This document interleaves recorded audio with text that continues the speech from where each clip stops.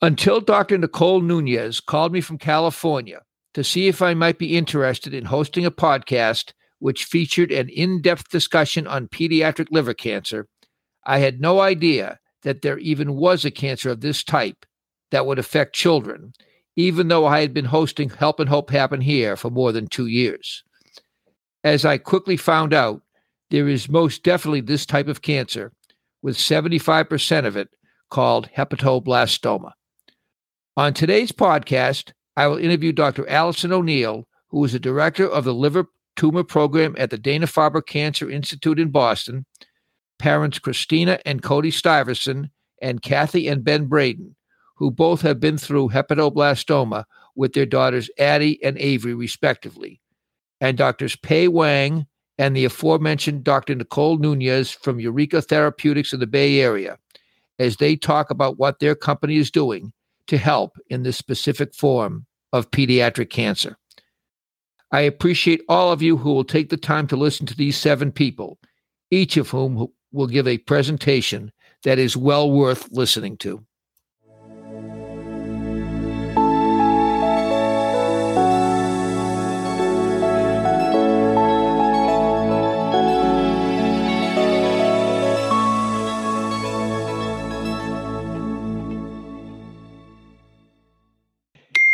Going to begin my podcast by speaking with Dr. Allison O'Neill from the Dana-Farber Cancer Institute, who will be discussing a number of things that are central to understanding what this cancer is.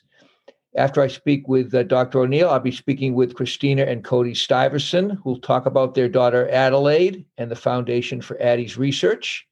And then Kathy and Ben Braden will talk about their daughter Avery and the Owls for Avery Foundation.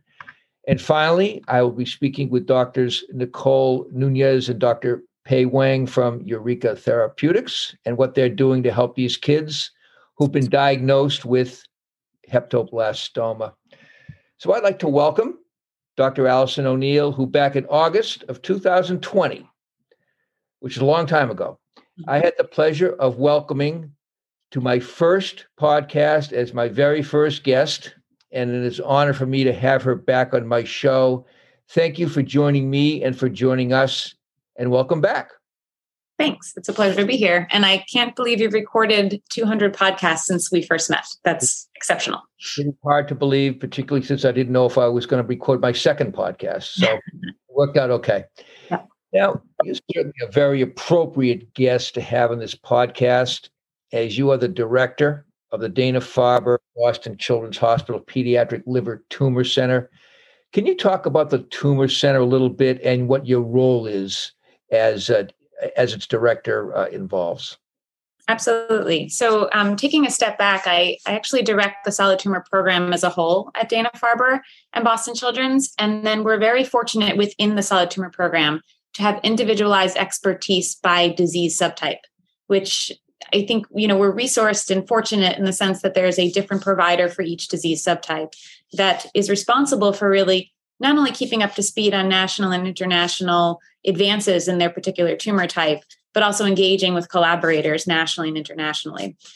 Within that realm, I initially took over the care of liver tumor patients over a decade ago. And more recently, we were afforded the opportunity to apply for a liver tumor center of excellence through Boston Children's Hospital and Dana-Farber, which really allowed us to build out an infrastructure with a program manager, an entire research team, a broad collaborative group of personnel invested in the care of these patients. And in doing so, it also allowed us to broaden our clinical trial portfolio to include many more opportunities for children who are fighting diseases particular to the liver. It's been one of the most amazing things I've had the opportunity to build, in truth, because it's something I'm so passionate about. Of course, that's great to hear. Now, our subject is hepatoblastoma. What is this cancer? If you could define how rare it is, and what age group of children is its biggest amount of patients that it has? I think you alluded to this earlier on, but it is the most common tumor of the liver occurring in pediatric patients. It's a very primitive tumor in the sense that it looks a lot like fetal liver or very immature liver, and it never quite develops to mature liver in the sense that it can contain many immature elements. It traditionally affects children less than 5 years of age. The median is probably 3 years of age or younger, and it's very rare. Only about 100 cases are diagnosed per year in the United States. So you can imagine that many sites, if there are not hospitals in large cities, may only see one of these patients every few years. Well, it's interesting because before Dr. Nunez had contacted me, and as you said, Allison, I've done 200 podcasts, I never knew that there was a pediatric liver cancer. So I suppose I should have, but I was very surprised to hear that children so young can get that. Now, in doing some research, which I was doing in preparation for our talk, I read about the type of children that might be prone to this sort of cancer, including children who are born prematurely, have a low birth rate, and possibly have some type of genetic condition. Is this true? And can you comment on those factors? Yes, you've done really excellent research leading up to this. You're right on all accords. The predisposition syndromes or the inherited syndromes that can increase the risk for hepatoblastoma are rare. They are in and of themselves rare. They include disorders like Beckman-Wiedemann syndrome, which is an overgrowth syndrome, other overgrowth syndromes in the same category, and occasionally other abnormalities like APC gene mutations, which can also be associated with other colon issues or colon cancers. The list is long, but they're very rare entities. But I think the thing you bring up regarding childhood prematurity and low birth weight is by and far the largest risk factor we know about. We know that the risk for developing hepatoblastoma increases by almost 15 to 20-fold for babies that are born at less than 1,000 grams. That's a very small baby, but those are babies that are premature that can be beautifully sustained in a NICU until they're of gestational age and size. But we know that just being part of that process, being born early and being in a NICU until they're of gestational age increases their risk substantially. Well, not only have I learned some things about the cancer, but I now know how to pronounce it properly. So we're going to pronounce it now as hepatoblastoma. Is that correct? Either way is right. In truth, I think we learn how to say. We each individually learn how to say it one way and stick with it for life.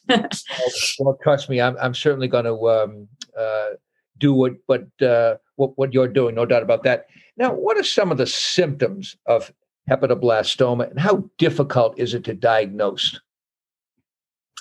It's a great question. Because we know that tumors arise in the liver, and because we know that the abdominal cavity is a large, quote unquote, potential space, i.e. things can hide in the abdominal cavity until they're more prominent or large, it can take a while to diagnose a child with a liver tumor because that liver tumor can hide in the abdominal cavity for a while. But traditionally, children present with kind of a distended abdomen, often a firm or palpable mass. Even before that, they may have unexplained irritability, changes in their appetite or mood, sometimes low-grade fevers of no real etiology. The symptoms can vary, but certainly the vast majority present eventually with some form of palpable abdominal mass, either recognized by their parents, often by their parents, or by a primary care provider. Now, there's a much lesser known form of pediatric liver cancer called hepatocellular carcinoma. I think that is probably maybe 25% of the pediatric liver tumors, as opposed to the 75% of patients who are diagnosed with hepatoblastoma. Can you explain the difference between the two? Yeah, absolutely. And you're right. That's the second most common tumor affecting pediatric patients. It more closely mimics hepatocellular carcinoma that is classically seen in adults, although with some exceptions. Hepatocellular carcinoma in children can occur at a young age, although typically occurs in adolescence or young adulthood. Interestingly, it only arises in the context of liver damage, i.e. cirrhosis or an abnormal liver architecture, in about 20% of cases. the vast majority of children who get hepatocellular carcinoma have a completely normal liver, which is in vast contrast to adults. Hepatocellular carcinoma is extremely common in adults, but it often arises in the context of a sick liver, sick from alcohol-induced cirrhosis or viral cirrhosis, which is damage to the liver. So while we think there's some overlap in that entity, in truth, it behaves very differently in children than it does in adults, and it arises in a fairly unique circumstance compared to adults. And how is hepatoblastoma normally treated? It's a great question. There are two very important aspects of treatment of hepatoblastoma.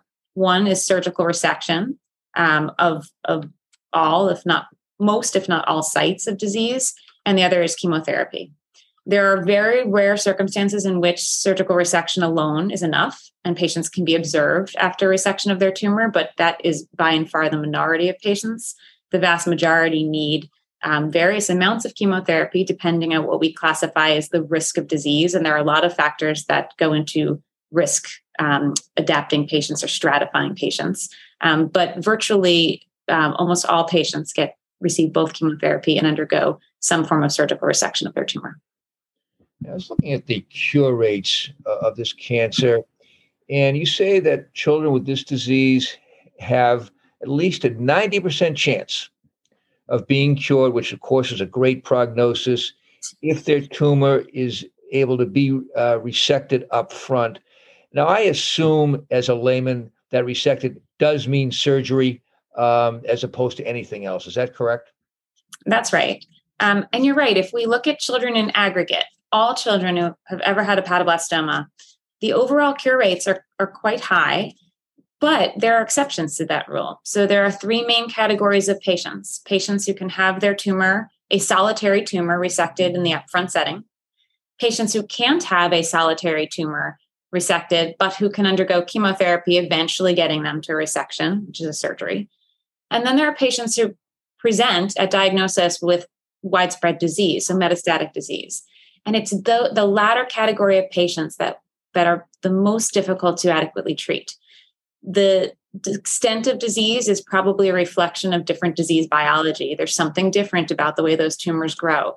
They need far more chemotherapy to achieve the same response rates or to get those patients to a surgical resection than do patients who have a smaller tumor to start or a resectable tumor after a few cycles. So there's something biologically different, and we're learning that difference, and we're making progress in that regard. And my hope is someday we'll be able to adapt our therapies more meaningfully based upon the biology of these tumors. But we know that cohort of children with metastatic disease are much harder to cure and require much more intensive therapy. Is the fact that this form of cancer can be difficult to diagnose, would those cases be the ones most likely to metastasize, or is it just maybe by luck one way or the other? That's a really great question, and one we don't know the answer to probably.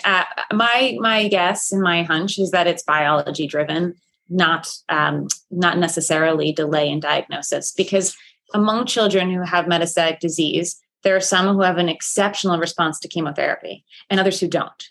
So, if the smaller cohort of children who had a delayed diagnosis that resulted in metastatic disease still respond well to chemotherapy, more often than not, they can be cured.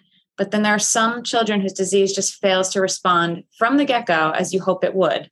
And so at the end of the day, I do think biology is the primary driver in terms of response to treatment. Now, of course, before you mentioned the problem of hepatoblastoma metastasizing, where does this, is there a part of the body that the cancer normally spreads to, and what does that do to the child's cure rate prognosis? Mm-hmm. It's a great question. As we know, the tumor originates in the liver. In some circumstances, the tumor can be multifocal throughout the liver, so there can be smaller satellite lesions that are throughout the liver that, as you can imagine, make it much harder to resect, completely resect disease, and on occasion might warrant a liver transplant.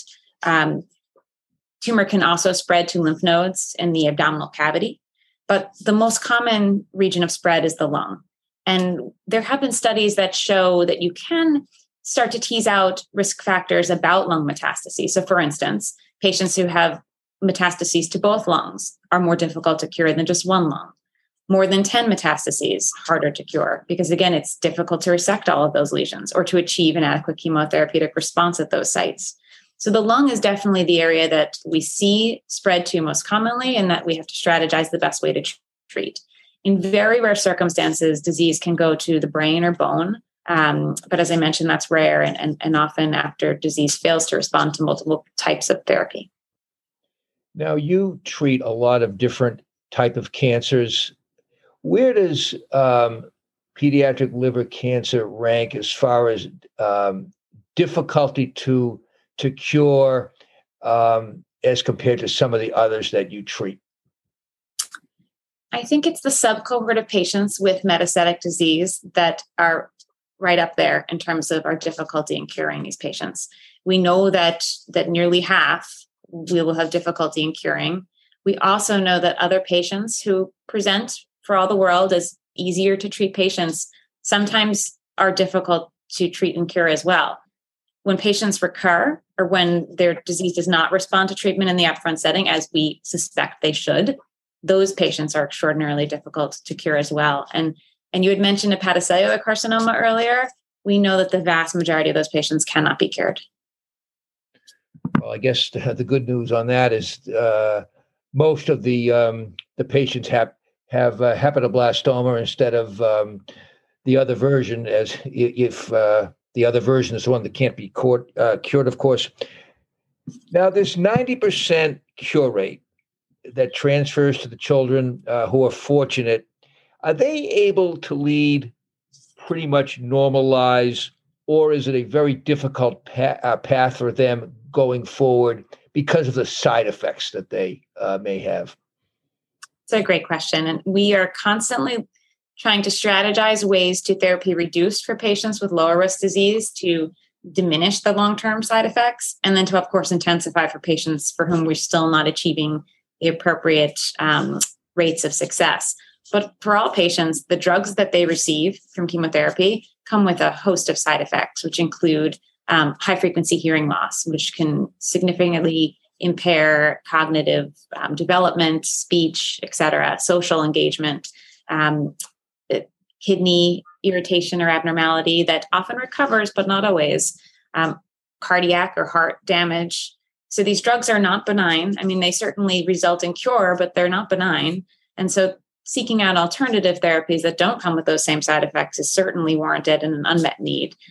And then for patients that undergo liver transplant or require a liver transplant to surgically remove all of the disease in their liver, we have now tracked patients for over 30 years out from their liver transplants. And we know that they live seemingly normal lives, but they're on immunosuppressive drugs their entire life. They're at risk for secondary cancers. And we don't really know the health of a transplanted liver past that point from a child. So I think we have a lot to learn there, but it's not without risk and it's not without long-term consequence. So we certainly need to do better.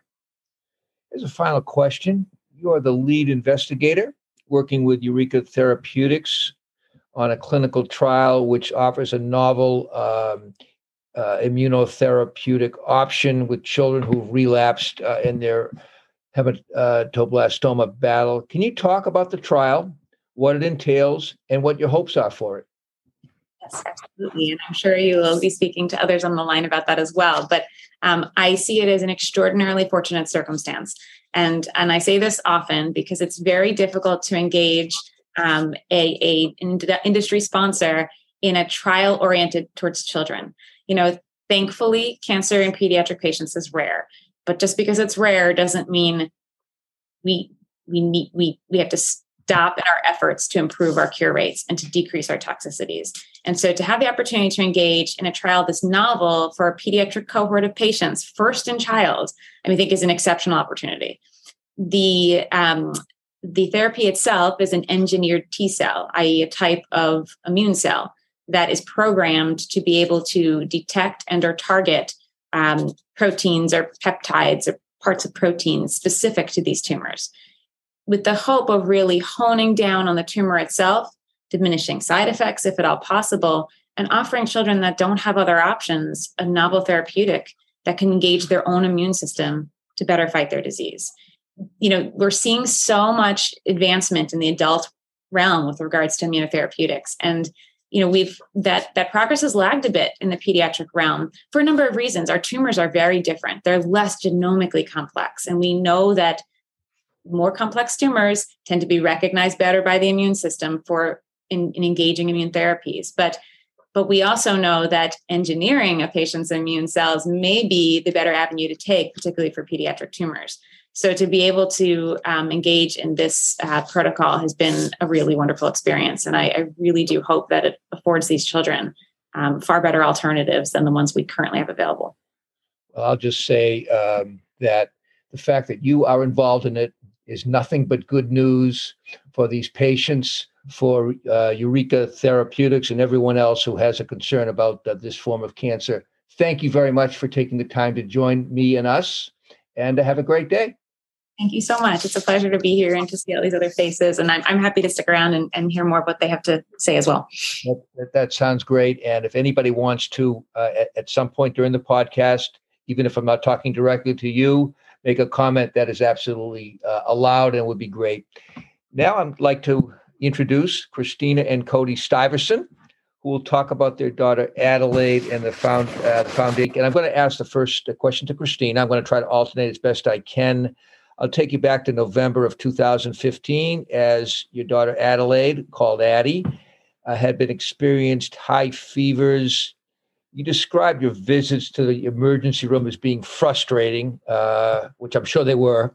How long had these fevers been going on for, and what was the cause of your frustration? Mark, I just want to say thank you so much for having us on this podcast. I feel really privileged to be included in this group of such accomplished individuals, and to hear Dr. O'Neill speak has been wonderful. And so I will tell you up front that our daughter Adelaide was born at about 32 weeks, and she was a 2-month preemie. So building on what Dr. O'Neill said, is she was a preemie, but we never anticipated anything different in the beginning. I mean, we were in the NICU, but by the time she hit 6 months, she was regular weight and everything was normal. And then about a couple months before her second birthday, she started to have some fevers. She was throwing up, and I kept taking her in to our primary care doctor, and I kept getting answers like, oh, it's teething, it's a stomach bug. I felt like a crazy mom.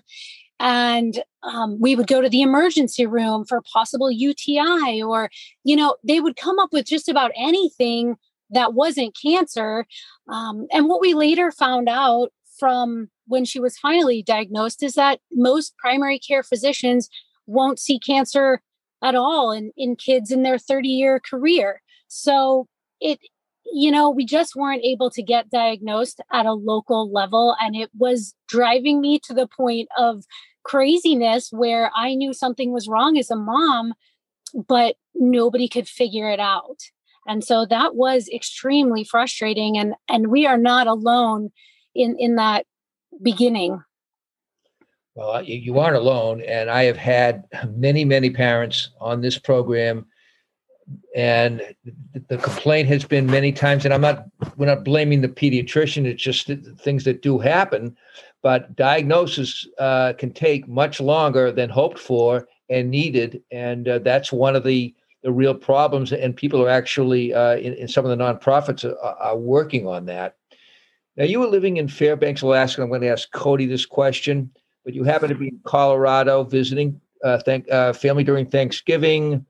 And you've taken Addie to urgent care there, as her pediatrician could not find the cause of what turned out to be a grapefruit-sized tumor in her liver.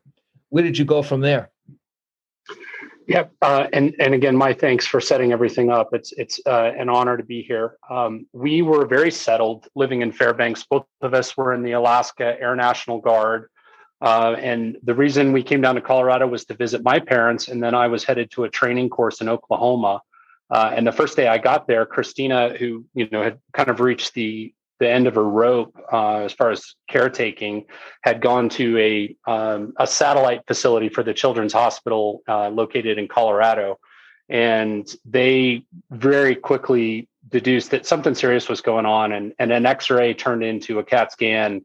And then she called me that evening, my first day of training out in Oklahoma, and gave me the news. And it was just beyond shocking. And, at that point, I'd been in the military 22 years, and I really didn't know what to do. But I called my supervisor and I said, I don't know how this works, but I'm leaving. I'm going to be with my family. And so I got in a rental car, showed up at 3 a.m. at the big children's hospital where they had been ambulanced over. And from there, it really started a 13-month journey. We moved back into my high school bedroom in Wheat Ridge, Colorado, a little suburb. And, I've still got the high school banners on the wall and all that stuff. And we removed the door from the sliding door of the closet and made kind of a little nest for Addie when she was home. And then Christina's parents flew from New York. We're really fortunate to have all 4 of the grandparents involved, but we were kind of wall to wall living in that house and in and out of the hospital, sometimes for weeks at a time, sometimes for just daily visits. And yeah, it really started kind of a drastic change in everything was going on. We had a house and 2 dogs and careers and happily living in Alaska. And that all just came to a very abrupt end. Well, it certainly did. At least most of the people who have to go through this unfortunate diagnosis are living in the town where they're being treated, and you're completely in a new area, which certainly doesn't help the situation. Now, I'm going to ask Christina that Addie gets the diagnosis of hepatoblastoma.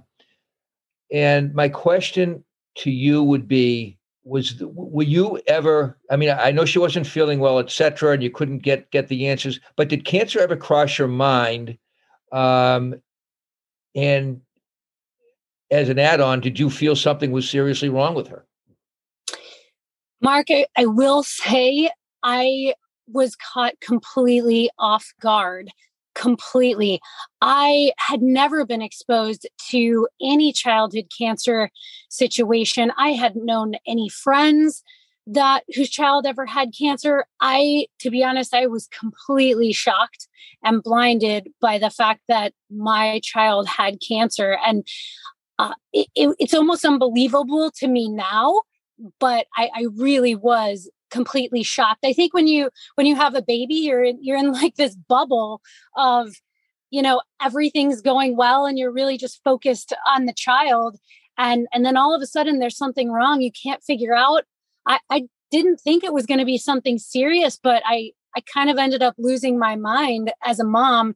And it drove me to that point of something is wrong. And I was so frustrated. I never in a million years would have thought my child was going to get cancer, nor would I have thought a rare liver cancer that once we were diagnosed, I would not be able to even spell the name of the cancer. And just to remind you guys that at this time when Addie was diagnosed, her sister, whose nickname is Millie, was only 6 months old. So when Cody says that we had 2 sets of grandparents helping us out, it was to help with the baby too, so we could focus on Addie. And that was also a really big challenge. So thanks for that question, Mark. Now, Cody, what did her doctors say while Addie was at Colorado Children's Hospital about her prognosis, as her cancer seemed to be moving very quickly? It's interesting because that night is a little bit of a blur. I spent 7 or 8 hours driving back from Oklahoma and just enlisted family and friends. And I've got a couple friends who are neurologists and emergency room docs. And, I'm calling everybody. And really they were Googling stuff because this isn't well known across the medical community. So I will say that I felt comfortable being in the hospital, but there was a little of that's true. There's some centers that see more of this. But even though we were at the U.S. News and World Report #1 pediatric oncology hospital, this is not something they see very often. So I think the number they gave us was about 83% survival rate. And they said, and I'm roughly quoting, they said, if you're going to get a cancer, this is a pretty good one to get. And of course, we learned a lot more about the journey then. But Things that Dr. O'Neill lives with day to day. Those were all shocking for us. They were talking about her alpha fetoprotein level, which is a kind of a measure of how bad this cancer is, and it's normally 0 to 12, and initially Addie was at like 200,000, and that sounds like a really daunting number. But as we've stayed involved with this community, we know kids that at initial diagnosis are over 2 million. So it turns out that that's not, the best prognosis for disease. So we all of a sudden were thrust as non-medical people into a really intense medical situation. And I would say that because it's rare, we were involved more with that decision making than maybe you would be in a more normal standard of care type procedure that was going on. And so we really figured out, I think, at the end of her first round of chemo, so about 3 weeks in, that alpha fetoprotein level was not falling the way they expected it to. And we didn't know what that meant, and we certainly didn't know what to do with that information. But really what it meant was that the cancer was resistant to the platinum series of drugs, which is the normal frontline therapy. And that's where I think a big turn in our treatment came in, because Christina kind of immediately started looking for second opinions and world experts. And I was really more on the side of, well, we're in the right place, so we'll just trust the doctors. But then the doctors were coming to us and asking us to help make decisions. So it was really a scary time. Now, halfway through her chemotherapy treatment, what the medicine she was getting was not working particularly, but fortunately, she was able to have a liver transplant. After her transplant, and I'm asking Christina this question, were you and her medical team feeling confident that Addie might now be on the road to recovery? Mark, I will tell you, having a liver transplant felt amazing. When we got that call and she had a successful full liver transplant, we were so grateful. It was one of the best days. She recovered amazing. She felt amazing post-transplant. We couldn't believe it.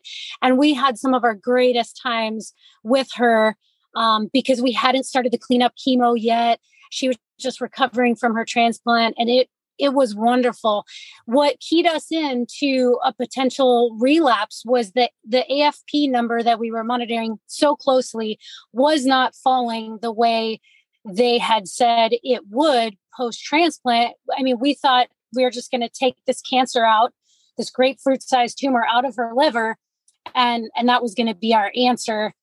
But the AFP wasn't falling, and so that led us to have some more concerns. We still went on enjoying that wonderful time that we had with her. We still went on with cleanup chemo to try to get any last little bit that was hidden there, but nothing was coming up. Initially, we didn't know what was happening until about her 2-month scan. So that's when things started to change for us.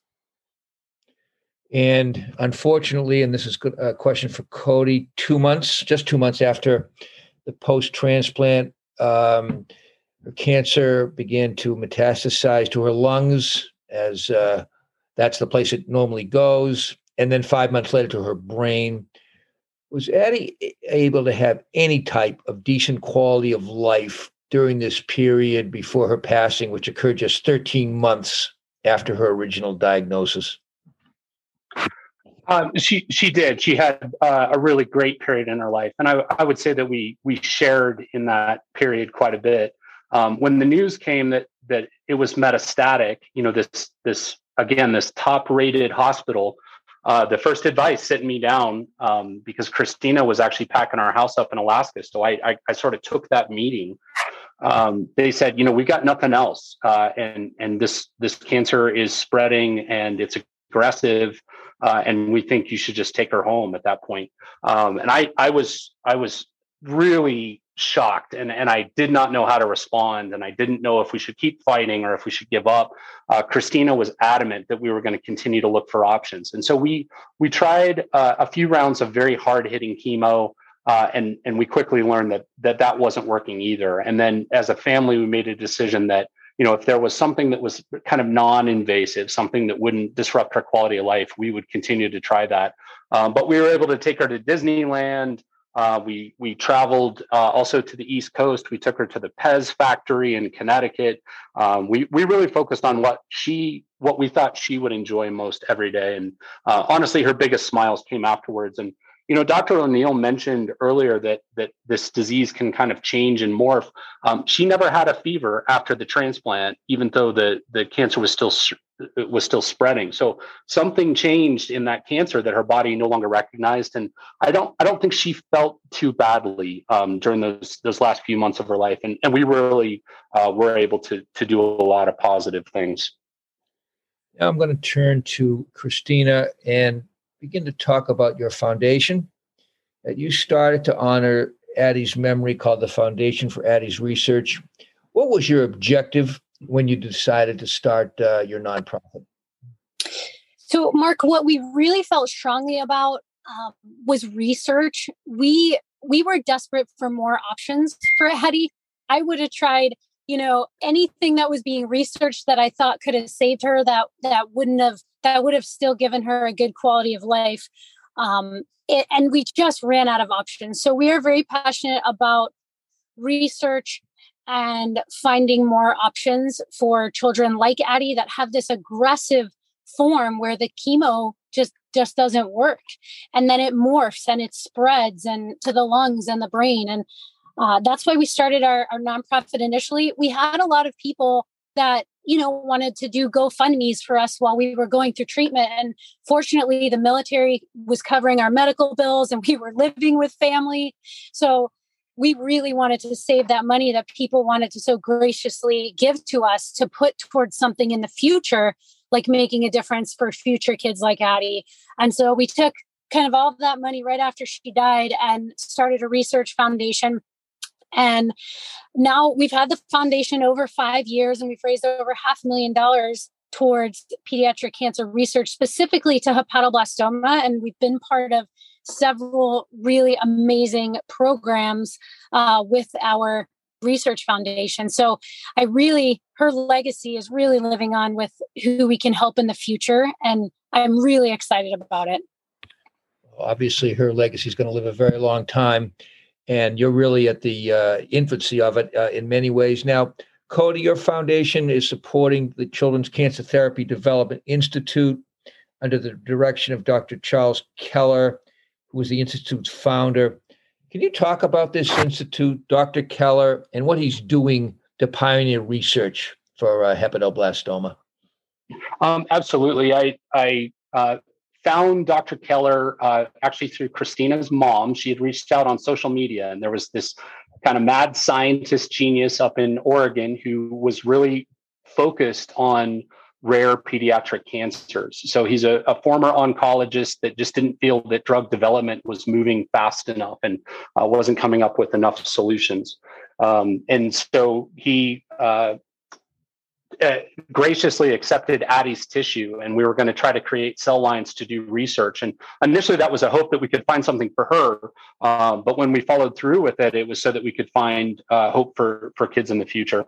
And so CCTDI and Dr. Keller look at kind of all angles, and I think a good oncologist doesn't need to understand genetics and some of those other drivers and components, but the great oncologists, and I would lump in Dr. O'Neill with this, really are looking for that nth degree answer, for these underserved populations and that segment that's not surviving. And so we have looked at several drugs and several trials, and we hope to move forward with CCTDI on a trial in the next year. Now, Christina, you've donated Addie's tumor, which will go towards research in this hepatoblastoma fight. Now, you mentioned legacy before. Does this donation just add to Addie's legacy and give you comfort in knowing that her life will have even greater meaning than it already has? Mark, thanks for that question. That is, we are really passionate about keeping her legacy alive. And really the tissue donation was really just the beginning for us. Where we started to go after we donated her tissue, became involved with CCTDI, was looking at our community as a whole and really connecting the hepatoblastoma community. I will tell you, we did not meet another hepatoblastoma family until a year after our daughter died. There was nobody else being seen in Denver that we knew of. And we really felt isolated. And we started to look at these other rare cancer communities and how they were bonding together and how one foundation could do that and bring everybody together. And so we developed the Hepatoblastoma Resource Network in 2018 to tie together parents, researchers, and clinicians and surgeons and really unite that community to make everybody connected. So first, what we did was we created a consolidated resource. It's called hepatoblastoma.org. It's not as easy to come up on Google as you would think, as we were able to get the domain name of the cancer, but Google's actually a harder nut to crack.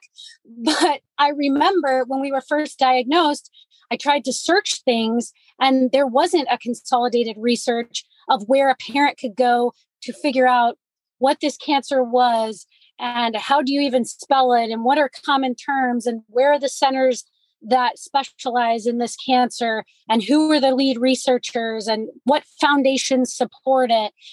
And so based on the fact that we didn't have that, that was a resource I wanted to create for people to bring the community together. And so since that time, we've had a couple of conferences and we hosted the first ever virtual conference. Thank you, COVID, right, in 2021. And we had people from 18 different countries that were able to attend because it was virtual. And it was really, really amazing to see people from feuding political countries and people that had never spoken before, people that were up in the middle of the night, people that were signing on from their hospital rooms, and as well as our clinicians and our researchers. And those were some of our parents that were desperate for answers to just talk to the right people and basically not feel so alone. And I think that's really where Addie's Foundation has taken us. We still continue to do research, but now we have an even bigger purpose of uniting a community for kind of the greater purpose. And it's been really, really exciting. And we're excited for the next event in 2023, which is going to be with Dr. O'Neill in Boston. So we're very thankful for that. It should be a great event, obviously. Now, Cody, in June of this year, you joined forces with Ricardo Garcia, who I've had the honor of having on my podcast, on his company, OncoHeroes Biosciences, which is a biotech company, 100% focused on advancing new therapies for children and adolescents with cancer. Can you talk about OncoHeroes and your hopes for its future? Yeah, absolutely. They are a really exciting entity. We actually were involved with OncoHeroes before they were even a business because we looked at the intellectual property that they bought up, a drug called volasertib. And they want to use it in their first round against rhabdomyosarcoma, another rare pediatric cancer. But it could have some efficacy over on the hepatoblastoma side. There needs to be some more testing done. So we like that. They're excited. They're very pure. They're very driven. And to be frank with you, I get tired when people are like, "Well, we're not doing this for the money." They are absolutely doing it for the money. They want to make a lot of money and they want to go out and solve more problems with that money. So I wish everybody who researched pediatric cancer effectively got $1 billion a year. You know, that would be great. So the fact that these guys are trying to turn this into a successful business model for really, really good reasons, I'm pretty bought in. And they have a host of people who scientifically like what they're doing and from a business standpoint like what they're doing. And I wish them all the success in the world. I want their first trial to be a wild success and for them to put hepatoblastoma on the plate and a lot of other rare pediatric diseases. So I wish them all the best. As a final question, I'm going to ask both of you this. I'll start with Christina. What lessons have you learned from Addie that I imagine stay with you every day? Mark, thank you so much for just letting us be here to to keep her legacy alive. The biggest thing I learned is to live in the moment. I have 2 other children. We adopted a baby after Addie passed away. And so now we have a 4 and a 7-year-old, both girls. And I really just take her memory with me every day. It makes me a better mother. It makes me more compassionate towards others. It makes me driven towards cancer research and awareness and making a difference. I still work on, I still have my military career, but I also get to do pediatric cancer research. I get to run the network and get all of these amazing people together and involved. And I just got certified as a grief coach. And to be honest, people will say to us a lot, I can't imagine anything worse than losing a child. But my answer back to that is, I can't imagine if Adelaide was not in our lives for 3 years and 17 days and created that impact for us and brought joy to the rest of the world because of her existence. And I also can't imagine not living my life fully in honor of her because she's not here and really being there for my other 2 girls right now. So that is really what I take with me from Adelaide. And I'll let Cody tell you a little bit too. Sure. Well, Mark, her answer is a lot better than mine, but I think for me, it boils down to my first job after college was as a fighter pilot in the Air Force. And I certainly wasn't grown up then. It's not one of the criteria for being a fighter pilot in the military. But meeting Addie, my firstborn, was part of the process, and then supporting her through her disease and really giving her the best life that we could. That's helped me grow up a lot. And the legacy that I take from her is to live way more outside of myself. And so I owe that to her. And like Christina says, I would never wish for a life that didn't include her in her memory. And Cody, where can people get in touch with you if they'd like to learn more about Addie and, of course, your foundation? The easiest way is through hepatoblastoma.org. And I would spell it, but nobody would be able to write it all down. So if you get close, Google will probably fix it for you. And then we also have addiesresearch.org. But again, the disease community, we're trying to just keep it as tight as we can. So hepatoblastoma.org is the best way to start, and you'll find the most connections in our community. Well, thank you very much, Cody, you and Christina, for coming on to my podcast. You've given a beautiful story about, unfortunately tragic, but beautiful, certainly in certain ways, about your beloved daughter and the foundation and what you're doing to try to help these kids in the future. And I want to wish you the best of luck. Thank you, Mark. Thank you. Now I'd like to turn our podcast to Kathy and Ben Braden. Thank you for being patient, but we're now ready to go with you guys.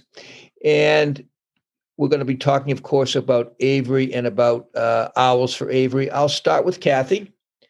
And I'd like to ask you about what was supposed to be Avery's 2-year-old well visit with her pediatrician.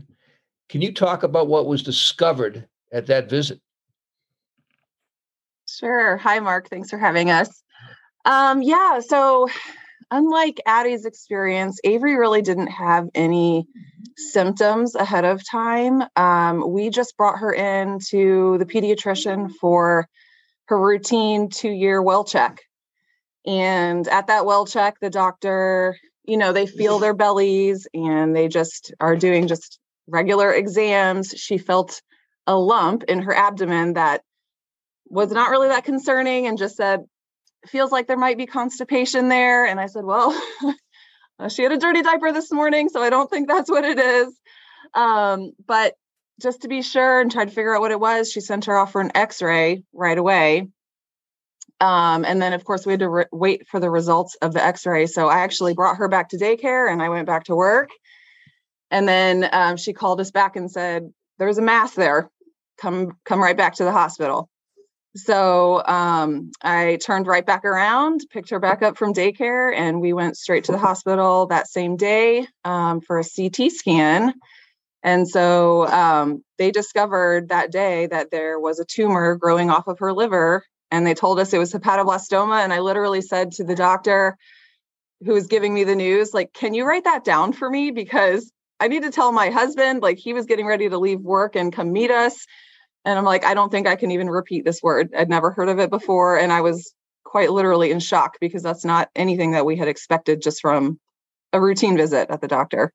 Well, you and Christina certainly had the same exact reaction, not expecting anything of the sort as far as the cancer diagnosis. Now, I'll ask Ben this question. I'm assuming that you also had never heard of hepatoblastoma, had not thought about pediatric liver cancer. How difficult was this for you and Kathy to wrap your arms around what was happening in such a dramatic fashion with Avery? Yeah. Hey, Mark, thanks for having us again. And Cody and Christina, it's always nice to see you guys and nice to hear the story that we hear from you, but it's inspiring, and you guys are really a beacon of light out there in this world. I'm still not, I haven't wrapped my head around it. We're 5 years post-treatment, and it's still something that is surreal. When this was all going on, it felt like a bad dream, and I just wanted to wake up, and we couldn't. And so it's really difficult because during that time you have to try to make the best decisions for your daughter when it comes to saving her life, and you don't even, you're completely lost. It's like I said, we would get the bad news, and it was just like you tried to wake up, and you couldn't. So to answer your question, I guess our head is still not fully wrapped around the fact that she went through what she went through, but we get better every day. Well, you obviously were able to put one foot in front of the other, even though you had no clue that anything like this was going to happen, and of course you did the right things. Now, Kathy, Avery had a successful surgery followed by what you describe as a mop-up cycle of chemo. Unfortunately, her cancer had metastasized. How long after her surgery did you find out that her cancer had spread to her lungs? So after that initial resection, she was scheduled for 4 rounds of that cleanup or mop-up chemotherapy. And it was basically 1 round per month. So 4 months after the surgery and all of the chemo was done, she was scheduled to get another CT scan. And so at that scan, we were expecting clear scans, good news, we were going to be all done. And that is not what we got. We learned after that scan that there was metastasis in one of her lungs. And so she went from stage 2 to stage 4, which was a lot more scary and more serious. So the journey continued for quite some more time after that. And I would say that once you found that out, as Dr. O'Neill had said early in the podcast, her chances of survival really went under 50% from hopefully 90%. So that certainly, even though you might not have known that, that was possibly what you were facing. Now, Ben, can you talk about the next 2 years, which included a lot of chemotherapies and surgeries? Yeah, and my wife's brain is so much more chronological than mine. So feel free to chirp in here anytime, Kathy. Of course. And a lot happened in 2 years. So it's so she would end up having a total of 19 cycles of chemo, 6 surgeries, and that includes the one taking out her port. It was one of those things where Cody and Christina alluded to that nothing was working. We were in Dallas, Texas, at the time, living in Plano, and she was being treated at Dallas Children's Hospital. And we were told pretty quickly to head down to Texas Children's down in Houston, which we know now has a fantastic hepatoblastoma liver tumor program. And we met with an oncologist there, and they recommended that we get her on ICE chemo. It's a chemo regimen. Dr. O'Neill will probably be able to tell what the ICE stands for. I don't even have it in my head right now, but we knew at the time that was like the most brutal thing that she could have gotten, the harshest chemo regimen. And we were so early on in her treatment that we couldn't wrap our head around what was happening. We felt like we still had a fighting chance, and we didn't want to do that one right away. We actually ended up doing that. That was one of the last things that we tried because we got to the point where nothing else was working. So we had to go back to that. Everything from week-long hospital visits to fevers and having to bring her to the emergency room because of fevers and her low immunity. Those next 2 years we were fighting. She was fighting for her life. We were fighting for her life. But she was overall a very happy, it's kind of weird to say, but healthy 2, 3, and 4-year-old. She'd come home from surgery and we had a jungle gym in our backyard, and she just had surgery on her lungs. 4 days later, she was climbing all over that thing. So it's like her zest for life and her fight is something that carried her mother and I through. I think I can speak for Kathy when I say that. And I think I'll continue to ask, stay with you. Your doctors giving you a prognosis that made you feel at all, confident or hopeful? Yes, Dr. Andrew Martin down in Dallas was her oncologist down there, and he was very patient, and he would sit. It's something that I've learned in my job when you have parents sitting in front of you, that you need to take your time and to be present with them, and he always was. So he had the utmost confidence in the world that he himself might not have been an expert on the subject, but he was reaching out to the people that he needed to reach out to get us the best answers. It felt like, and with that confidence, we knew that when we met with him, and that when he would say, well, we just did another scan and there's another spot in her lung, or we're going to try this because I spoke to, Dr. A and B over, in Cincinnati, Dr. Geller. And we did have confidence. We didn't know any better not to. And again, going back, I feel like we got very lucky with him because, like I said, he gave us the time and he gave us the energy, and he cried with us, and he was frustrated with us, and we could tell. And it was just one of those things that we knew. And we were doing our own research, and we'd come to those meetings with a list of things too. But yeah, we had the utmost confidence that we were getting the right answers. But that's the problem, and why we're here is because there weren't any right answers at the time, it seemed. Now, Kathy, I'll turn to you and ask, how were you able to connect, and I could be pronouncing this incorrectly, but I'll try it, with Dr. Chow? Is that close? Tiao. Okay. Now, he's at Cincinnati Children's Hospital. He's a pediatric surgeon. Now, he felt confident that he could remove whatever cancer was left in her lung. Right. The lung that he operated on was a lung that had previously also been operated on. The cancer metastasized to both lungs. And so the surgeon who had removed the first met on that lung, the surgeon in Dallas, was not comfortable because it was very risky to go back into that same area and operate in that same place again. And so he was hesitant to perform another surgery. And so, kind of going back to the prognosis, we're like, well, we don't have another option. We've already tried ICE, which is the most intense form of chemo that she could have gotten, and that didn't work. So it's surgery or maybe a clinical trial that didn't exist yet. So we talked to Dr. Martin, her oncologist in Dallas, and he actually was in connections with Dr. Geller in Cincinnati for many months before this, just because we had researched who are the hepatoblastoma experts in the nation, who knows anything about this disease.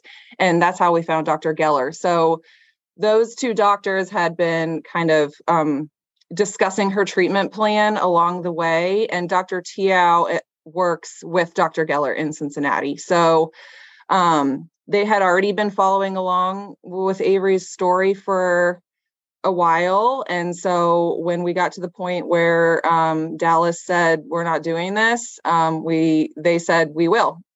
And so Dr. Tiao said he would do the surgery. So we hopped on a plane and we flew to Cincinnati as fast as we could get there. And he performed the surgery to remove that last met. And was successful in doing so. So after that point, none of the cancer had come back, and Avery has been cancer-free for over 5 years now. And I don't, this is not a funny story, I don't think, because when it comes to this, but you have to find humor in some events. We got to Cincinnati so fast that we didn't have a plan for getting home.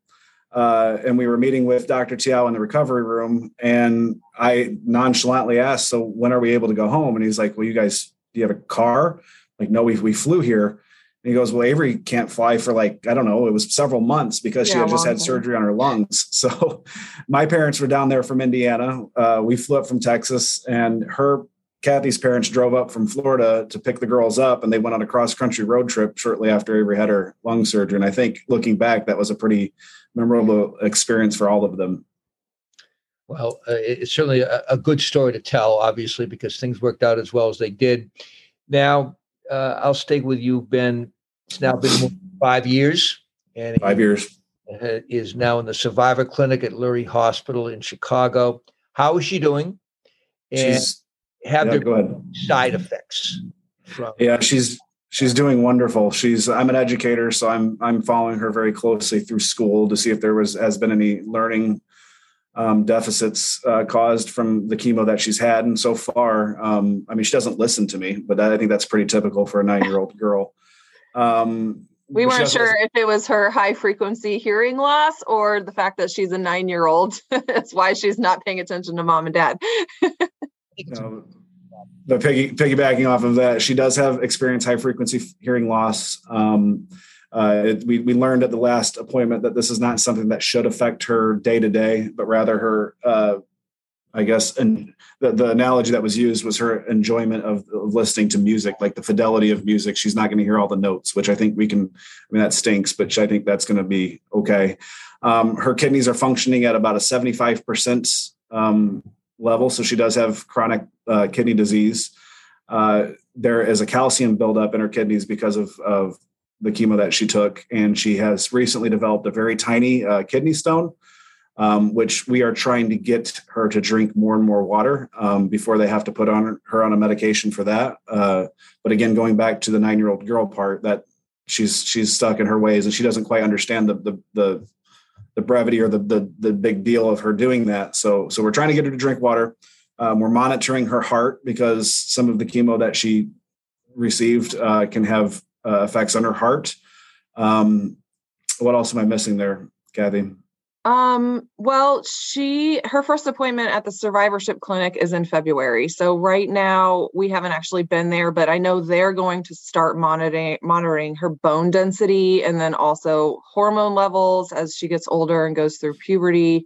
And then other things like that. So that's all coming up in the next few months. Lots of just monitoring everything. Now I'll stay with you, Kathy, as you started the Owls for Avery Foundation in response to what Avery has been through.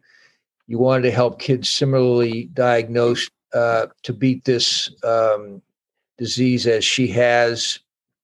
What is the mission of your foundation? It's similar to Christina and Cody and why they started theirs, research. We just learned through our journey or Avery's journey, that there just isn't a lot of research being done on childhood cancers in general, let alone hepatoblastoma. We learned that 4% of government funding for cancers goes towards all the childhood cancers combined, including leukemia and other ones that are more common that you've heard of. And so we really wanted to help fund the research for better treatment options for kids. Now I'm going to stay with you, as you must have been quite a very popular sorority girl at Florida State, as your foundation has a name that was inspired by your experience there. And obviously the sorority has meant a lot to you. Can you talk about the name and the connection to Sure. KKG sorority? Yeah, I was a Kappa Kappa Gamma at Florida State, and our mascot for the sorority was an owl. So when Avery was diagnosed, A lot of my sorority sisters just rallied and said, how can we help our friend and her daughter? And so they just started sending gifts and I shouldn't say little, all-sized owls, stuffed animal owls to Avery just to cheer her up. And so this hashtag started, #Owls for Avery. And so people would send her little toys to make her happy. We actually had t-shirts made, and people would wear the shirts on big days where she had scans, or she was going to the hospital for chemo or having a surgery, and just in support of our family. And so that hashtag was going around for 2 years while she was in treatment. So naturally, after her treatment was done and she was in remission and we created this foundation, we felt like it should be named the Owls for Avery Foundation. And that's where the name came from. Well, it's certainly a great name. Now, Ben, can you talk about any of the past events that you've had for your foundation? Obviously, these things cost money, and perhaps some that are coming up in the future. Yeah, sure. We, along with the rest of the world, over the past couple of years with COVID, we've really slowed down and stopped some of those fundraising efforts because so many people were going through so many hard times, and they still are. So it's one of those things where we've gotten with our board, and Kathy and I have discussed whether or not we wanted to get our foundation jump started again and really start hitting the pavement for fundraising efforts. And we think we're there. We're still very cognizant of the fact that people in this economy are still struggling to make ends meet. And so it can be difficult to ask for money, but what we can do is raise awareness, and that's free. And so that's what we do. We are small potatoes in terms of fundraising compared to Cody and Christina, but we have people out there that have set up monthly donations to our foundation. We currently have a little nest of money that we have presented some of the most recent meetings that we've had with our board, or to our board, on who is going to be the recipient of that. There's so many good things happening right now in the world of hepatoblastoma research that we are very confident that no matter who our board chooses, that the money is going to a very productive thing. In the past, we've hosted golf tournaments. We've done anything from cornhole. That's something in Indiana. I don't know if anybody else is familiar with what cornhole is, but the boards and the bags and all those things like horseshoes.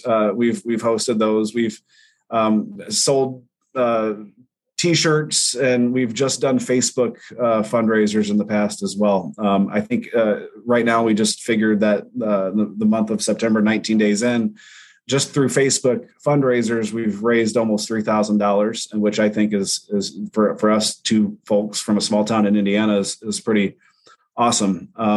It's the power of social media, and I deal with, I would say half of the issues that I deal with at school stem from things that happen on social media.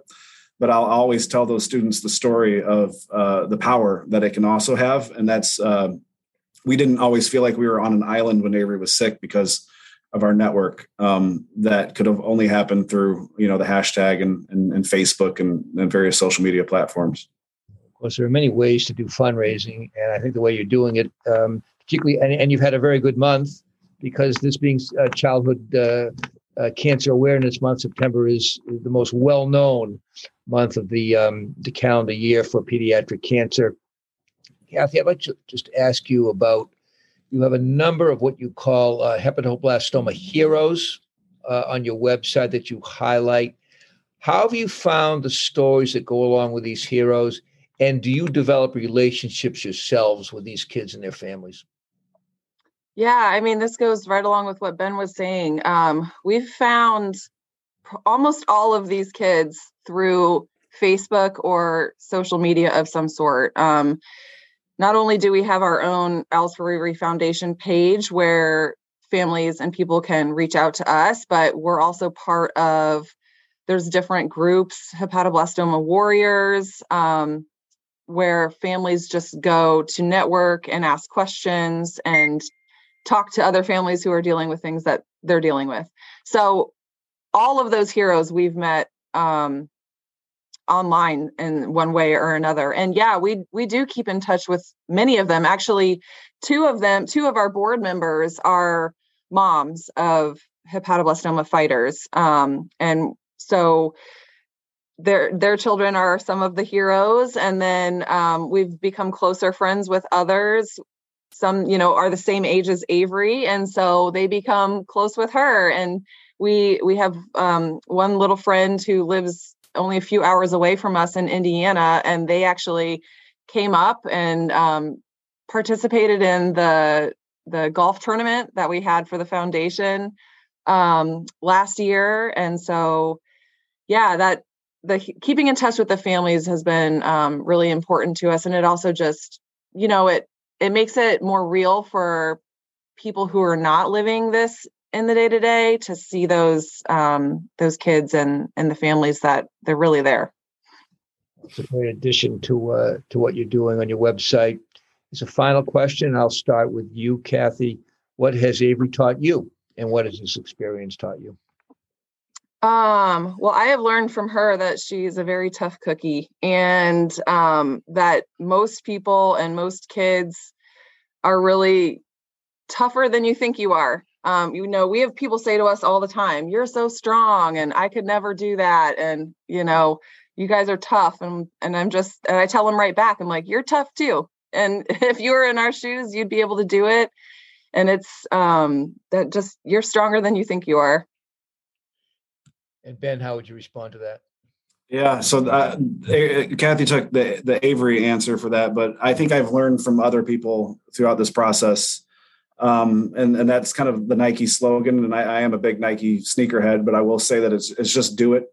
When you're going through a crisis like that and you're fighting for your life or for somebody else's life, you don't know what help you need. You don't know what you need. And so a very common thing and is for people to say, "Hey, if you need something, just let me know." And you don't know at the time to what to say. And as a matter of fact, that's not a bad thing to ask somebody. That's very caring and it shows that you care. But we learned it was the people that just did it. When we would get home from a week-long stay in the hospital, there'd be frozen dinners waiting for us on our porch. We would post on our resource on our networks that, Avery had spiked another fever, going back to the hospital, and there would be Starbucks there waiting for us. That just people went and picked up. So we learned a lot from Avery, but I also learned a lot from people that people are still good and people still care and people still love, and to just do. Don't ask, just do. And where can people get in touch with you if they want to learn more about your situation and certainly your foundation? Sure. owlsforavery.org is our website. We're in the process of updating that and continuing to tell her story. When we're 5 years post-treatment, but her story is not done, and we haven't kept that up as much as we should, and we will. But we also have a Facebook page, Owls for Avery Foundation, hashtag Owls for Avery. You can find us there, and we're happy to reach out. But if I have a Google alert, so I get emails every time hepatoblastoma is mentioned across the World Wide Web. And so don't be surprised if I reach out to you. Well, I want to thank both Kathy, both you and Ben for coming on my show. Again, giving such a great presentation on your wonderful daughter. Thankfully, she's doing well, and you've got a great foundation. And I want to wish you the best of luck as time goes on as well. Mark, we appreciate that very much. Thank you so much for having us, Mark. Well, you have a great day. Now, I would like to welcome, and thank you for your patience, by the way. Now, that is if Dr. Nunez and Dr. Wing are actually still here. I assume that they are, but I'd like to welcome them to my podcast. And my first question will be to Dr. Wang about Eureka Therapeutics and what the mission and the objective is for your company. First of all, Mark, thank you for having us here. And it was very touching hearing the stories from Cody, Christina, Ben, and Cassie. It certainly means a lot to me and Eureka team. Eureka Therapeutics is a clinical stage biopharmaceutical company located in the Bay Area in California. Eureka was founded 16 years ago, and I joined the team 14 years ago. We're a group of I would say, trailblazers, focusing on tackling big challenges with continuous innovation. And our mission is to find a cure of cancer. And we believe T-cell therapy is the best approach to deliver the promise. Now, you are a rare disease advocate. Unfortunately, you've had experience with both of your sons who are battling with Hunter's syndrome. How is being someone who's quite familiar with clinical trials and other problems with your own children helped you understand what these families who have children battling with hepatoblastoma or another type of pediatric cancer go through? Thank you for the question. Hunter syndrome is actually a ultra-rare disease, and it's a progressive genetic disease.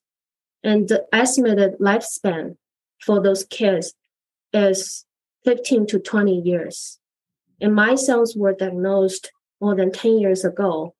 We're still battling this terrible disease, participating in various clinical trials that we can identify.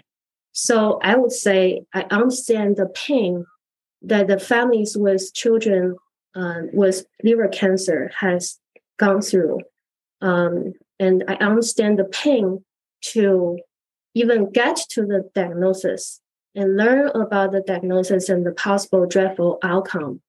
I understand the pain to look for and wait for treatment options for a rare disease, and also the pain to watch your children possibly walking into the early graves, and also the pain to constantly feel the hope and despair along the treatment course. So at Eureka, I always emphasize to the team that we need to have a high sense of urgency. And we just learned from Dr. O'Neill that kids with liver cancer doesn't really have much choices, especially in the kids who has a relapse refractory setting disease. And even for kids who are lucky, who are cured by chemotherapy, they always experience lifelong serious side effects. So now Eureka no problem. So I was just saying that, since Eureka now can provide a potential treatment option for these kids, we should definitely stay active in patient outreach effort to make sure all the families know that they have an option. Now, T-cell therapy has been very innovative in the last number of years, and this question is going to go to Dr. Nunez. And the success it's had is in treating blood cancers, such as leukemia and lymphoma. Why have those cancers had better luck with CAR T-cell therapies than solid tumors have had? Thank you, Mark, for having us here, and thank you so much to all of the other podcast guests. It's been incredible just hearing your stories and hearing Dr. Alison O'Neill speak. I would love to just start off with saying, some background. When it comes to T-cell therapy, really what we're doing is we're taking a patient's T-cells. This, as Dr. O'Neill mentioned, this is part of your immune system. They're in your blood. So for a patient, this is similar to a blood donation. And we take those T-cells and we engineer them to fight your specific type of cancer. And the reason why it's easier for T-cell therapy in general to fight blood cancer is that many blood cancers naturally have targets that are already present externally on the cell. And therefore, they're easy to identify and access by the T-cell. Also, these targets on these blood cancer cells don't even need to be specific because blood cells can easily be restored after T-cell treatment, as you guys have probably heard about, like blood infusions, for example. And this isn't the case for a solid tumor. You can't just whack out somebody's part of their liver and hope that you can just put that small piece back. Really, it's quite a feat to do something like that for a solid tumor. In addition, blood cancers, they're typically diffused throughout the blood, and so that's where T cells naturally live. They're naturally circulating around in your body, and so it's easier for them to come into contact with those free-floating blood cancer cells and destroy them. And actually, over the past decade, T-cell therapy has had great success, as you mentioned, Mark, in blood cancer, where we actually have a few FDA-approved T-cell therapies, such as Kymriah and Yescarta. And actually, Emily Whitehead, I just wanted to bring this up because, one, it's September, it's Childhood Cancer Awareness Month. Also, for Emily Whitehead, she was the first pediatric patient to receive T-cell therapy. She actually just celebrated 10 years cancer-free. So we're really excited to hear about that. And she actually celebrated that in September as well. So yeah, T-cell therapy has had a lot of success, and we believe it's due to those reasons. Now, can you talk about with T-cell therapy, what are the things that you need to make sure that these cells are capable of treating solid tumors? Yeah, thank you for that. So when it comes to creating a T-cell therapy that's capable of treating solid tumors, we believe there are three main challenges that need to be overcome. The first challenge is that most solid tumor-specific targets are intracellular, meaning that the targets are actually living within the cell, and so they're difficult to target. So you have to find a way to access those intracellular targets. The second big challenge is that you need to be able to infiltrate a solid tumor, because solid tumors exist as a mass of cells, as opposed to blood cancer, which is free floating throughout the body. The solid tumor is this tight clustered bunch of cells that you need to try to access. And then the third big challenge is that these solid tumors, they often create these toxic microenvironments that are really difficult for immune cells, such as T cells, to be able to do their job. And so you have to design a therapy that can overcome these challenges in order to be successful. Now, and I'll continue with you, Nicole. You believe that Eureka Therapeutics has two platforms, which are and will continue to help these T cells improve the prognosis of solid tumor cancers. Now, in our case, these tumors are associated with pediatric liver cancer, hepatoblastoma, and hepatocellular carcinoma. And these platforms are known as E-alpha and Artemis. Can you first explain E-alpha and how it works in identifying cancer cells? Definitely. Thank you. So I love talking about our technology. I'm going to kind of first start with explaining a little bit about, what the acronym is. So first, when it comes to E-alpha, it stands for Eureka's Adaptive Library Panning for Human Antibodies. And it's actually a platform that we use for, we're essentially an antibody drug discovery engine, where you're able to screen billions of antibodies to identify a lead candidate that is capable of seeking out a target that is unique to the solid tumor cell. And so in the case of pediatric liver cancer, such as hepatoblastoma and hepatocellular carcinoma, we've identified an antibody that is capable of specifically recognizing a particular form of alpha-fetoprotein, also known as AFP. And so you guys heard this earlier. This is what Cody and Christina from the Foundation of Addis Research and Hepatoblastoma Resource Network were talking about. AFP is a common hallmark for the diagnostic and prognostic biomarker for pediatric liver cancer. And so we're really trying to specifically go after these AFP positive liver tumor cells. Okay, so and I'll continue with you on this, as E-alpha finds the cells, Artemis is able to destroy them. Mm-hmm. So can you explain how Artemis works? Definitely. So yeah, similar to E-alpha, as scientists, we love our acronyms. So Artemis, I like the name. I feel like it explains a little bit. It's essentially stands for antibody redirected T cells with endogenous modular immune signaling. So what does that mean? Essentially, in order to create an Artemis T cell, we're going to take that lead candidate antibody that we found from the E-alpha platform, and we're going to engraft that on the outside of the Artemis T cell. So now once the Artemis T cell encounters a solid tumor cell, that endogenous modular immune signaling part kicks in, and it will activate and fight off the solid tumor cell. And in addition to that, this Artemis cell has been designed to be able to infiltrate inside the solid tumor while withstanding that toxic microenvironment that the solid tumor has. So it's really this two-component system, being able to seek out specifically that solid tumor cell and being able to activate these pathways so you can also specifically destroy that solid tumor cell. Now I'll turn to Dr. Wang again. As I said before, you've had a lot of personal experience dealing with clinical trials. Now I'd like to ask you about your clinical trial that you were involved with, along with Dr. O'Neill, which is focused on this pediatric liver cancer issue. From your perspective, what are you hoping that this clinical trial will accomplish after over the next few years as you monitor its progress? Sure. As we just mentioned, the current trial is conducted at Dana-Farber Cancer Institute and Boston's Children's Hospital, and under Dr. O'Neill's supervision.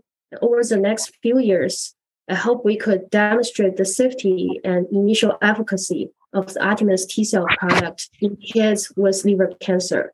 With that, we hope we could attract more treating physicians to work with us so that we can quickly expand the trial nationwide.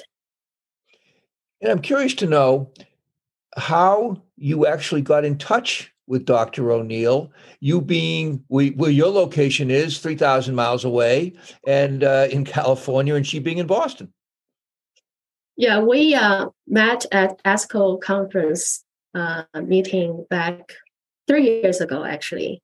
And Dr. O'Neill was actually in front of her poster, which talked about her study on AFP. And I think she was having an interview with a reporter on her study. So it was at the end of the poster session and nobody was around. I was the only one standing next to her, listening to her kind of interview session. And then after she's done with that, I told her that, you know what, Eureka is actually developing a therapy targeting AFP. And then she immediately jumped into this kind of topic and asked me, do you provide treatment to the pediatric kids? And I said at that time, we only have trial focusing on adult HCC, but I will get back to her after talking with our internal team. Well, there's, being in the right place at the right time is always a good thing. So you certainly were in the right place at the right time. Now, it looks as if there are going to be 15 patients, and I'm going to stay with you here, Dr. Wang, involved in the phase 1 part of the trial. How will you measure its success, and what will the next step be if it is successful? This is a good question. So the first part of this trial is to evaluate the safety profile of our Artemis T-cell product, and then identify the recommended phase 2 dose. Once the appropriate dose level is determined, we could move on to the expansion phase to continue evaluate the safety, but more importantly, the efficacy profile of our product. Okay, and if the trial proves to be successful as you want it to be, how long will it take before the trial actually becomes part of treatment for these kids? Well, I don't want to throw a depressing number here, and as we're facing a ultra rare disease here, but I would say 7 years is probably already an optimistic estimation in this population. With that being said, I want to point out there are actually two important parts in this battle. And I think one is definitely the efficacy. If the efficacy is much better than the current treatment option, then the program can be put on an accelerated regulatory track. That will definitely speed up everything. And the other crucial part, from the kind of the industry perspective and also from my own perspective, is advocacy. The effective advocacy will definitely help us overcome a lot of regulatory hurdles, especially in the ultra-rare disease indication. So I hope with all the combined efforts and, of course, with the efficacy that we will evaluate along the trial, we will be able to speed up the whole development of the program. I'm curious to know, and either Dr. Wang or Dr. Nunez can take this question, how much a trial like this actually costs, and is 7 years sort of the average for a clinical trial of this stature, and why does it take so long, although maybe it doesn't take so long from your perspective as it does from a child or a family perspective? So if either one of you want to take that question. So yes, in terms of, so I will take the later part about how long.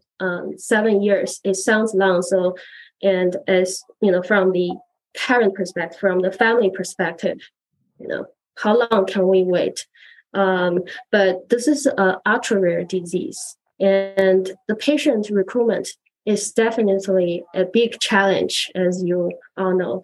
And ultra rare disease also means there's not much research done. There's no even solid data to compile the data to evaluate the current standard of options in terms of the overall response rate, overall survival. Yes, there are small studies here and there, but we need to have a combined effort to really assess what we are facing now, comparing to the new option. So combining all those things, it makes especially the clinical trial facing ultra rare disease very challenging. Well, I can imagine the challenge is unbelievable. Now, let's assume and hope that this trial works, obviously in the first phase, and as you get closer to actually having it at the bedside of the children. What would you say 10 years from now would be the future for pediatric liver cancer, whether it's, since we've been talking mostly about hepatoblastoma on this podcast, where do you think it would fit, say, a decade from now?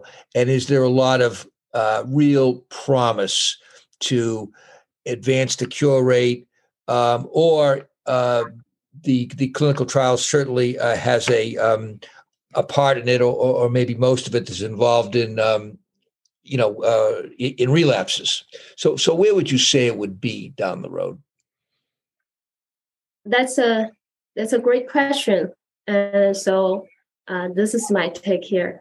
So pediatric liver cancer is an ultra rare disease, and in general, individuals with ultra rare disease is an overlooked group, as we know. So I'm actually very proud as an employee that Eureka is committed to bring the cutting edge technology and hope to this community. And we all know the importance of early diagnosis and early access to treatment.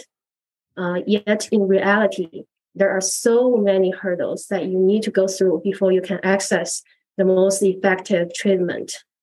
So I think it takes a village to realize it. It's essentially a combined efforts from the treating physicians, the pharmaceutical industries, the patient and their families, the disease advocates, the policymakers, and of course, the regulatory agency. So I give you some example. In my son's case, we actually work closely with the physicians and the patient community to advocate the needs of early access to treatment. And with years of efforts, MPS II, my son's diagnosis, was finally added into the National Newborn Screening Panel early this year. It's too late for my sons, but the future babies, I'm very optimistic. The future babies who are born with Hunter syndrome, they will have a better and brighter future. So I'm optimistic about our science that can hold the promise of improving cancer patient outcomes. But similarly, instead of just being optimistic, I would say everyone here, should take actions together with a sense of urgency for our loved ones and for the next generations. Certainly a great message. I just want to add. Mark. Yes. I'm sorry. This is Cody. If I could just add in, I'm very excited about this trial. And the reason for that, and I absolutely hope for their success, is wouldn't it be amazing if we could eliminate a cancer with all the host of side effects eliminated? The hearing loss, the thinning of heart walls, the reproductive issues, all of those things. So the fact that they're so ingenious in looking for this kind of solution, I think it's wonderful. And I would love for something like this to be frontline therapy in the future. Well, I think I'm glad. I certainly hope so too. Cody, thank you for giving us that answer, and I'm glad that you said that, because that would be just an incredible thing. These side effects are just so difficult, I'm sure, and anything that could be done to ease the burden on the parents and the kids, and of course the oncologists and everybody else who's involved. I would just like to ask Dr. Nunez one more question. And I would ask if anybody is, whoever is still on the podcast after it's over, just to stay for a couple of minutes if you have a chance. But what is your experience like been with Eureka Therapeutics as you work with, you yourself are a very accomplished doctor, and you work with so many brilliant people who are trying to find solutions to these problems which have been around for too long a time? Yeah, thanks, Mark. So my journey's been incredibly rewarding, and I've had such a great experience so far with Eureka, where I actually started off as a scientist at the bench, and I've now transitioned to focus more on our regulatory affairs and patient engagement. And I will say, Eureka, we're really a smaller biotech company that is focused on trying to change the treatment options that are available to people who are fighting really difficult cancers. And there's something that is amazing about working with the community of scientists, as Pei mentioned, that have a sense of calling and urgency, and they want to go to work every day. There's meaning to what we do. And so I really believe in our technology. I think that, if we can show this, just talking about the hope for the future, I think if we can show this, the efficacy, the safety that we are hoping to see, that we have seen in our in vitro and in vivo studies to date, that I think that T-cell therapy could go beyond liver cancer and start making these impacts in other types of cancers that are afflicting people. So, I think that it's, we need to look to new options, and, they've tried chemo for, it's the century-old technique. People have been trying radiation, and they've tried, just surgery and a whole host of other types of drugs.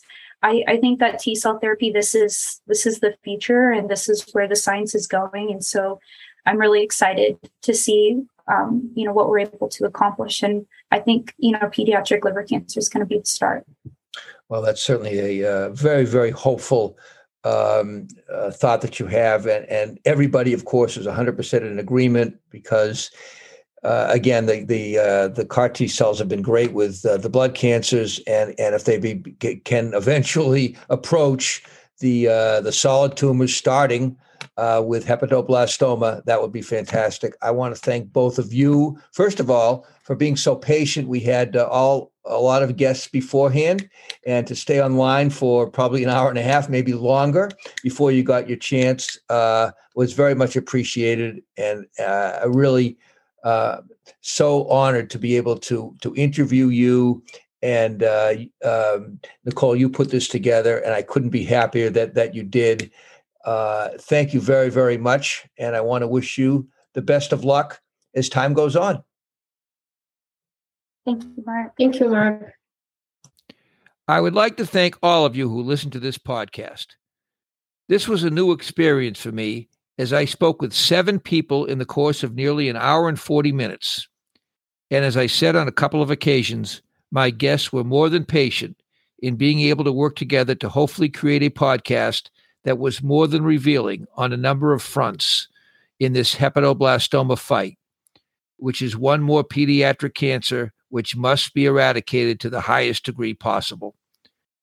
I would like to thank Dr. Allison O'Neill from Dana-Farber and Boston Children's Hospital for giving such a masterful tutorial on what both hepatoblastoma and hepatocellular carcinoma are, Christina and Cody Stuyvesant for talking about their beloved daughter Adelaide, who was only able to be on this earth for 3 years and 17 days, and what they are doing with their Addie's Research Foundation, Kathy and Ben Braden for speaking about their beloved daughter Avery, who now has graduated to a survivorship program, and what they have done with their Owls for Avery Foundation, and finally to Drs. Pei Wang and Nicole Nunez. It must be a very difficult situation for Dr. Wang, as both of her sons are still facing the daunting Hunter syndrome, which has a very short life expectancy for both of them. And yet she was able to beautifully explain Eureka Therapeutics and what her company is doing for this pediatric liver cancer cause. Dr. Nunez not only was able to explain for us laymen the platforms of E-Alpha and Artemis, but she also took the time to bring together all of these wonderful guests to my podcast. This is Mark Levine, and please tune in on Thursday when I will speak with Jeff Danek, who is the director of the Pozes Jewish Community Center, and Joellen Brubelo, who is the camp director of its Horizon Day Camp.